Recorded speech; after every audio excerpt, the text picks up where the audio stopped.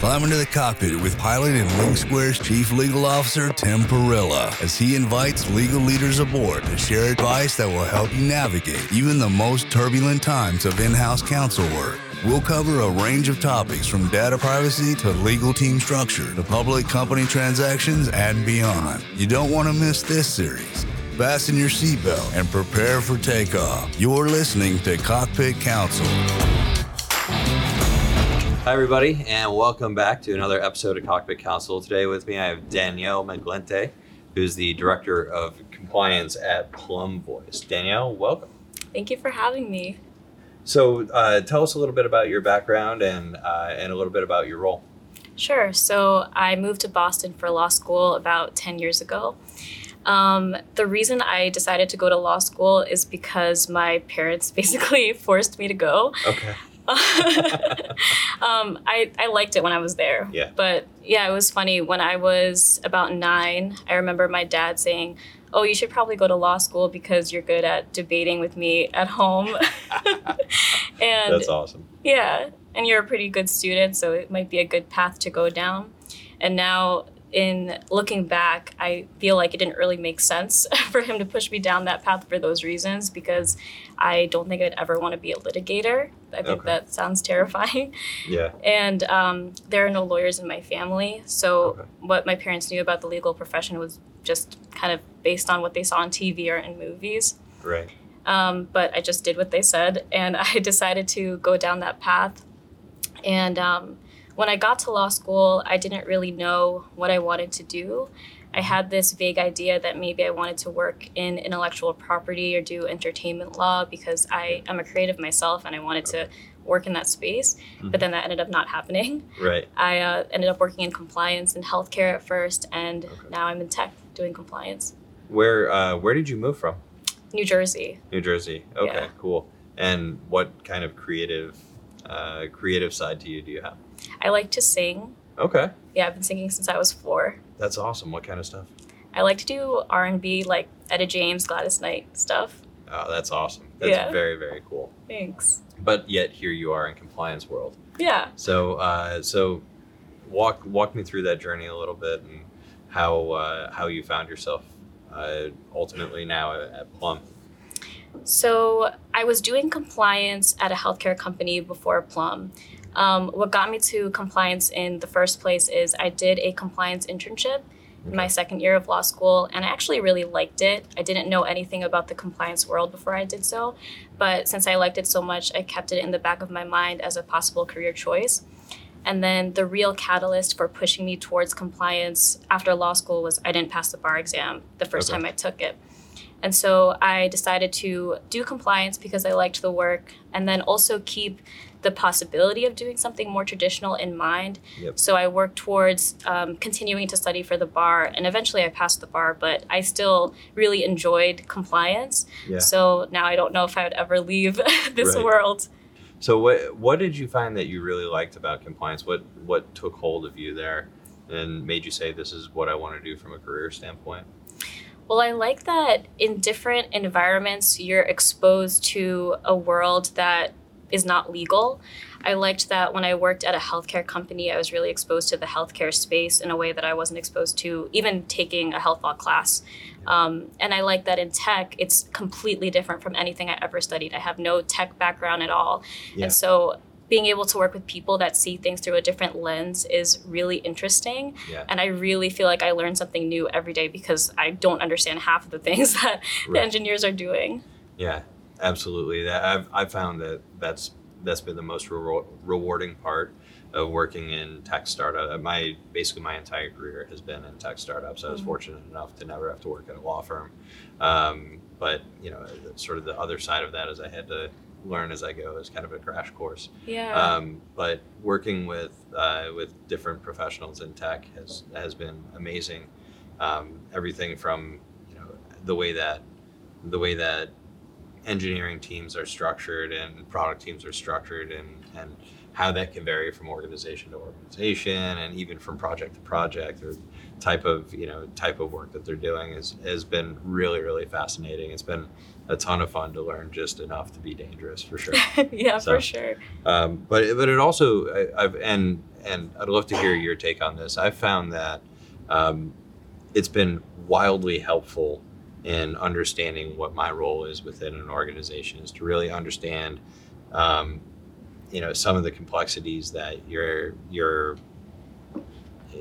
tech people, your product people, even your marketing and sales folks, what some of those struggles are, and how they can utilize the assistance of a compliance team, or they actually have to build within a regulatory framework or a legal framework that compliance can help construct for them. Mm-hmm. Knowing more and more about the struggles of their day in and day out and what their responsibilities are, I've found has been really, really helpful in providing more actionable guidance to those types of teams. But would love to, hear your perspective on how getting to know those different disciplines has helped you move your career in compliance forward. Yeah, I think when I think about how we're all working towards one big goal and sometimes a couple of big goals, it helps me see the importance of really understanding what the roadblocks are from the engineering team and the sales team. Yeah. So I try to take compliance a step further from just telling them what we need to do and understanding what it means on the implementation side. So sometimes I'll say, can you whiteboard like what you're actually doing in the system? Right. So I get a high level understanding, and I feel like that helps me show them that I care about the time that it's taking for them to implement things. And then that helps them not get so mad at me when I say, okay, we need to do this thing. We need to make this system secure to comply with the regulations. And I know it's going to stop some of your priorities for a little while, but it just helps us have a more fluid relationship. Yeah, absolutely. That makes a ton of sense. So your first compliance role was in a healthcare company, and Plum is not in the healthcare space, right? Yeah. So how has that change been for you, going from what I can only assume, because I've never worked in the healthcare or biotech space, I can only assume that's a relatively rigid compliance framework. Is that fair to say? Yeah. And with Plum Voice, do you have a similarly rigid framework or not so much? How are those two sort of industries different, and how does that make your approach to your job change? I think it's a little bit less rigid in that there were more standards and laws and regulations that I had to know and kind of move around. It made it really hard to transition from healthcare, where I really focused just on HIPAA, to a tech space where I had to know about PCI, payment card industry, and SOC 2, ISO 27001, and now GDPR. I was like, oh my gosh, I have to learn all of these regulations, learn how to communicate them to the engineers, learn how to implement all of these things. So there was a huge learning curve. Right. And I think I spent a lot of time after work just trying to grasp these laws and regulations. Mm-hmm. So it was quite hard to transition. I would imagine so. So did you have a decent amount of outside counsel you could rely on? Did you do a lot of your own research, a little bit of both? How did you really work toward becoming proficient and developing that expertise and all these various certifications? When I started out, it was a lot of work on my own. I read a lot of blogs. Yeah. I listened to podcasts. I joined a book club for compliance. Yes, it was a lot of just me trying to figure things out on Google and with whatever resources I could find. Eventually, my boss was more open to sending me out on trainings, so I was able to learn from other people, but definitely leaned on myself a lot in the beginning. Yeah, and I would imagine there, particularly in Boston, there are probably some decent community groups that you can get involved in, like people in tech compliance that, meet on a regular basis, can be a resource. Yeah, for sure. So how big is your team now? So I actually looked at our org chart this morning because I had to give it to an auditor, but we're a team of 40 people. So we're very small. Okay. Yeah, that's the organization-wide 40 people. Yeah. Okay, yeah, that's very, very small. Yeah. And then it's you and you have an associate as well. Yes. You, right? Mm-hmm. When did you free up the budget to bring on an associate, and walk me through a little bit of how you approach that conversation with your supervisor and allow you to get that resource? Well, so I hired him in 2019. So I was working for the company for 2 years by myself before he joined.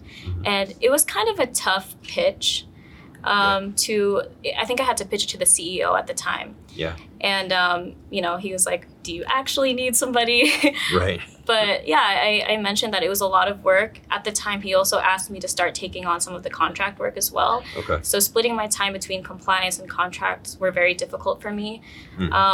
So when I mentioned that it would be really helpful to just have someone really focus on a lot of the compliance stuff to free up some of the time to work on contracts, he was okay with that. Yeah, absolutely. So what that's really interesting, because now you're sitting in this intersection of, more the legal side of the world, working on contracts and interacting with the business in that way, and then you still have these compliance responsibilities. How have you found that to be, and how, if at all, are you dividing your thinking and your time between those sort of distinct but related disciplines? I've found it both difficult and exciting. In a way, the contract space feels more comfortable because I did have a little bit of practice in law school. Yeah. I feel like with the compliance space, everything was new. But at the same time, it's challenging because I think that while we learned a lot of theory in law school, we didn't know how to practically apply that. Sure. Especially if you didn't work in a law firm setting before in-house. It's so tough. Right. So I find myself Googling things all the time and just trying to rely on what I could find to get through that portion. But I think especially with my associate, it's been a lot easier to manage both tasks. But with dividing my time, I mean, I do a lot of time blocking in my day where I'll dedicate the afternoon to contract work and the morning to compliance, so that the constraints really help me with balancing my work. That makes a lot of sense. And I know you've got a smaller organization there, and I imagine everybody's doing a little bit of everything. Yeah. Right? Which is just a super fun time to be at a tech company. I love that. Like those early stages, just a lot of fun. As far as the stakeholders that you're dealing with on a day in and day out basis, when you're dealing with contracts, are they the same stakeholders that you're working with when you're trying to implement compliance protocols, or are they completely different sets of people? Maybe some overlap. Yeah, they're different people. There's a little bit of overlap. With contracts, I mostly work with account management and sales when I'm working on contract review and negotiations for potential partnerships. Yep. But I do also work with engineering, and that's where the crossover is, because with engineering, I'm helping them implement compliance, but I'm also working with them to help them navigate new features that they might want to add to our software, or if they want to add a new system to our infrastructure and somehow data is involved, then they have to talk to me to research, what kind of data is involved. Does it rise to the level of sensitive data? And then if so, what do we need to do to secure your system? So that's where the overlap is with them. Right. And so do you find that you need to interact with the teams in a pretty different way? Like just in terms of approach, or is it pretty seamless for you? I think it's pretty seamless. I think underneath all the different problems, everyone just has something that they want to solve, and I just give them, the legal or compliance lens. But I think even though they're all different problems, the way I approach it's the same. Yeah, makes a lot of sense. So when you started out doing compliance work and working sort of with that team, when you were asked to start doing more of the contract work, how did you go about forming the relationships with those business partners on the account management team, on the sales team, and how did you sort of learn how to actually determine what's important and what's market? It's a learning process. Yeah. I had already had a relationship with people on account management and sales because with our customers, sometimes they'll send us customer compliance surveys. So I worked with them on a compliance stance. Okay. So working with them on contracts isn't a completely new thing for me. I guess it's new content, but since the relationship was there, it's just a new question to kind of navigate. So it wasn't too tough to work with them on contracts. Right.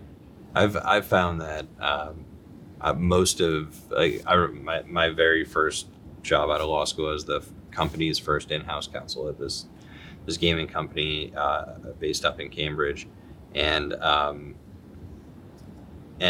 had no real experience, reviewing contracts at all.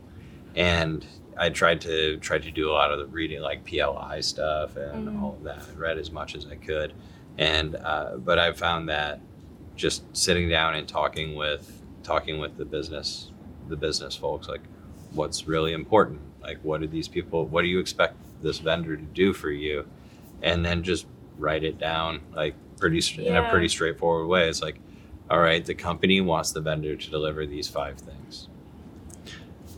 Vendor must deliver item 1, 2, 3, 4, and 5, right? Just list them out, and kind of go from there. But I ended up learning a lot about how the business can teach you what's important in a contract and what's not, and that's something that I've carried with me throughout my entire career. And I found that building those relationships has just been absolutely essential to my success as a lawyer, almost even more so than my legal ability, which has been an interesting realization. Yeah, was that intimidating for you at first? It was, but I had a lot of support. So I was brought into the role because the company was trying to sell itself to, the parent company was trying to sell this division to another company in the gaming space, and I was brought in to do, to help with due diligence and that sort of thing. And so, like, during that process, I was working closely with our outside attorneys who were representing us in the deal, which was fine. But then that deal kind of stalled, and there was nothing to do. But my boss, who was the COO at the time, said, why don't you go and talk to the chief marketing officer? He's doing different types of contracts. Go see if he's got anything for you to take a look at. And a lot of what was going on was different types of marketing and branding deals that were for events, distribution, advertisement outside of the United States. Most of it was across Europe. And so before me joining the company, it was literally just, Bill being like, yeah, this looks good, and signing it, right? And I mean, Europe is a much less litigious society than what we deal with here in the United States, right? So they're like, yeah, well, whatever, sign it, and we'll just manage the relationship, and hopefully we don't have to sue anybody over any contracts, right? Yeah. And even if we do, it's a different process, and whatever. So having me come in and fumble around with it really, like, was like, well, it's not going to make it any worse, arguably, right? Yeah. And so I kind of was working within that to a certain extent, and but then over time, I think what that did for me was actually provide a lot of confidence. Is at the end of the day, like, there are a lot of people that will go through a law firm environment doing commercial transactions, doing brand licensing deals, and they get used to seeing, like, what is boilerplate. Yeah. And they get used to seeing, like, oh, like, this is market, and indemnification clauses should be written like this, and limitations of liability and categorical exclusions of damages should be written in this way or that way. And they don't always internalize exactly why. But when you're going through and you don't have, like, sort of the strength of a law firm or a partner saying, well, that's what it should be, and it should be that way because of whatever, either because that's how we've always done it, that's market, or because we don't want those damages there. But to actually have to go through and say, all right, every word is here for a reason, and I need to figure out what that reason is. And you're reading sort of the academic papers behind it, right? And to a certain extent, reading some case law around like, why do you have different types of disclaimers and different types of agreements that may or may not be enforceable, and so on and so forth. And so like actually doing that work yourself, much like what you've done with compliance, I did after hours, to try to learn like, okay, what's the best way to, think about this provision, that provision. And it just, when you do the work yourself, it brings confidence and it brings a depth of understanding, I think, that sometimes can be glossed over given the high volume of work and the high pressure that a lot of law firms can bring on associates. It makes so much sense. So, yeah. But I mean, there were a lot of times where it was not as fun, but so, but yeah, it's, I think learning by doing like that and having the opportunity to fail as well is an interesting one. I remember the first contract that I wrote that I litigated, and that was a learning experience, right? Thankfully I wasn't the one in court litigating, but had to hire lawyers to litigate a contract that I that sounds scary. Yeah, it's something else. It was a fine outcome, but you learn a lot for sure. So from a career trajectory perspective, like you're sitting now at this sort of the head of this both legal function and compliance function. How are you thinking about where you want to drive your career and where you want to move your focus? Like, obviously you have a drive and a passion for the compliance side, right? Yeah. But doing more of the contract review stuff now, sort of more of that side of the legal world, is that something that's interesting for you to move into, and then obviously just sort of keeping your arm around compliance, or is it the other way around, right? Is it let someone else deal with that and give me this compliance piece? Yeah, to be honest, I am really interested in that world of contracts and a more legally, like a traditional legal role. But I think I'm honestly kind of scared of jumping into something where it's just legal, or it's just an in-house counsel role and there's no compliance, because I wonder about my experience with it here at Plum. I don't know how it compares to any other place where someone is just focusing on contracts and other in-house counsel work. So it feels like it's going to be totally new territory if I decide to go down that way. But I'm definitely interested in it. Yeah, absolutely. Well, the good thing that I would say is you haven't learned any really bad habits from other in-house legal operators yet that you'd have to break. But I will say that operating as an in-house lawyer is very much experience, right? And it's doing what you're doing right now. Right. And I think that you should absolutely be confident that, certain things that have worked for you at Plum are going to work for you at other tech companies. Right. And on Cockpit Counsel, we talk a ton about building relationships. Right. What is the first thing that you do when you go into an organization as the first in-house legal hire, even as the first compliance hire? You're building the right relationships, and you're trying to identify, all right, what are the biggest areas of concern, and how can I help support people who are focused on those areas of concern? And if there's no one focused on it, who should I get to be a partner and an ally so that we can go and try to shore things up? Right. Other than that, I would say most all of the legal work you can figure out as you go along. Yeah. Right?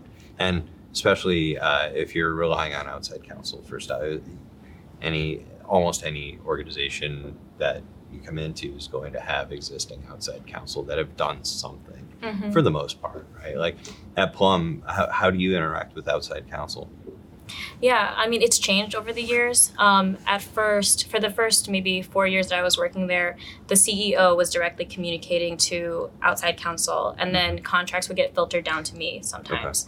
Now, as of maybe 2 months ago, the CEO has asked outside counsel to directly communicate with me. Okay, that's great. Yeah. So that's a new thing that I'm navigating. That's excellent, and that's a big part of practicing in-house. I mean, from my perspective, I think you just embrace it and you say, yeah, like maybe it's a little bit intimidating, but you figure it out day in and day out, and it's obvious that what you've done so far has been successful and has allowed you to develop and grow. If not, then why would your CEO be giving you more responsibility? Yeah, true. So, also, you have your own podcast. Let's talk about that. Yeah. Yeah. Let's. Tell us what do you talk about, and what's your vision for, and what's it called? Yeah. So my podcast is called Small Tech, Big Compliance. Awesome. Yeah. And there, I have a co-host, my friend. He's a network engineer. Okay. And we talk about small companies and their challenges when trying to meet their compliance and cybersecurity goals. Yeah. So some of the things that we've talked about and we want to talk about is how companies can start working towards certain compliance certificates, and then also how to actually implement secure software. Okay. And then we hope to talk to people from software companies that sell software solutions that can help automate a lot of the manual compliance processes as well. Nice. Very cool. Yeah. And how you're relatively early on. You've had just a couple of episodes so far? Yeah, just 2. That's good. That's awesome. How are you coming up with different ideas? And is it just more ad hoc, like, you wouldn't believe what happened to me at work today, let's go talk about it, or is it which honestly it's a lot of fun to listen to? Yeah. I think that's how it started. Yeah. But I basically write down everything that comes up when we talk for fun. Okay. But now I definitely dedicate some time every week to just sit and write down some ideas that we could potentially talk about. So it's a little bit structured. Nice. Very cool. Very cool. So as far as, and switching gears a little bit, as far as any advice that you have for maybe people just coming out of law school or in their first couple of years out of school who may want to get into compliance, what are some words of wisdom that you can give to those people who are looking to pursue a career? I think that it's definitely beneficial to hear about the stories of other people that have actually taken that path, so you can get a glimpse of what it might be like if you decide to take on a compliance role. Okay. I think if you're starting out, definitely take some time, unfortunately sometimes nights and weekends, to wrap your head around the regulations and see what's applicable to your company, see what certifications they might not already have that might be beneficial in the future. Mm-hmm. And then I think it's also really helpful to take time to talk to people outside of the compliance team to learn about ways that compliance could benefit them, see what roadblocks they might face in their day-to-day, so that if you need to work with them, you can be thoughtful about how you share, bad compliance news or right. things like that. Yeah. That's great advice. That's awesome. And I got Alyssa waving at us here. We've got some questions from the audience. Yes. So the first one is actually on the same topic. What is your advice for legal professionals navigating compliance certifications for the first time at a new company? Yeah. So again, try to learn about the regulation that you're trying to get the certificate in. And I think also try to learn about the people that might be involved in external audits. So, for example, I learned that when the auditors would come on site, they would sometimes have to interview engineers. And the engineers would come up to me at the end of the day and say, "Oh my God, Danielle, that was the worst thing ever. I hate talking to these outside people coming in and asking me about my processes." And so I really thought about that.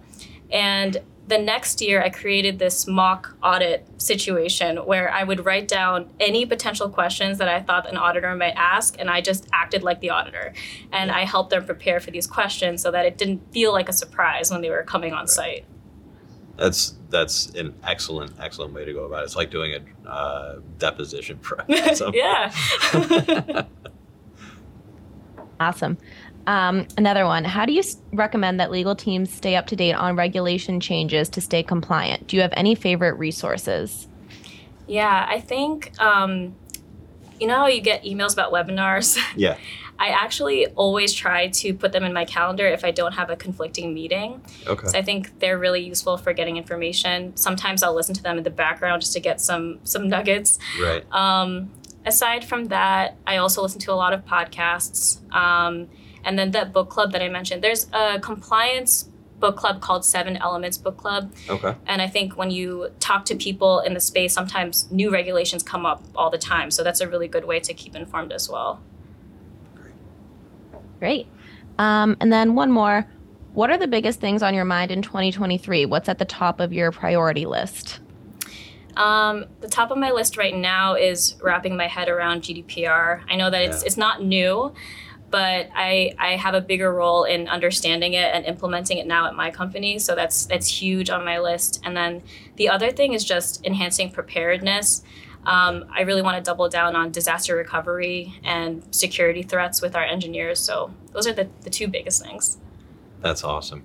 Well, thank you so much for joining today. This has been awesome. It's been a great conversation. Really appreciate it. And yeah, definitely would love to have you back on. And let's make it a point to have these conversations be a little bit more regular.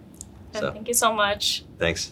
And if you enjoyed today's content, please feel free to like us, follow us on the socials, and we will see you next time. Thanks, everyone.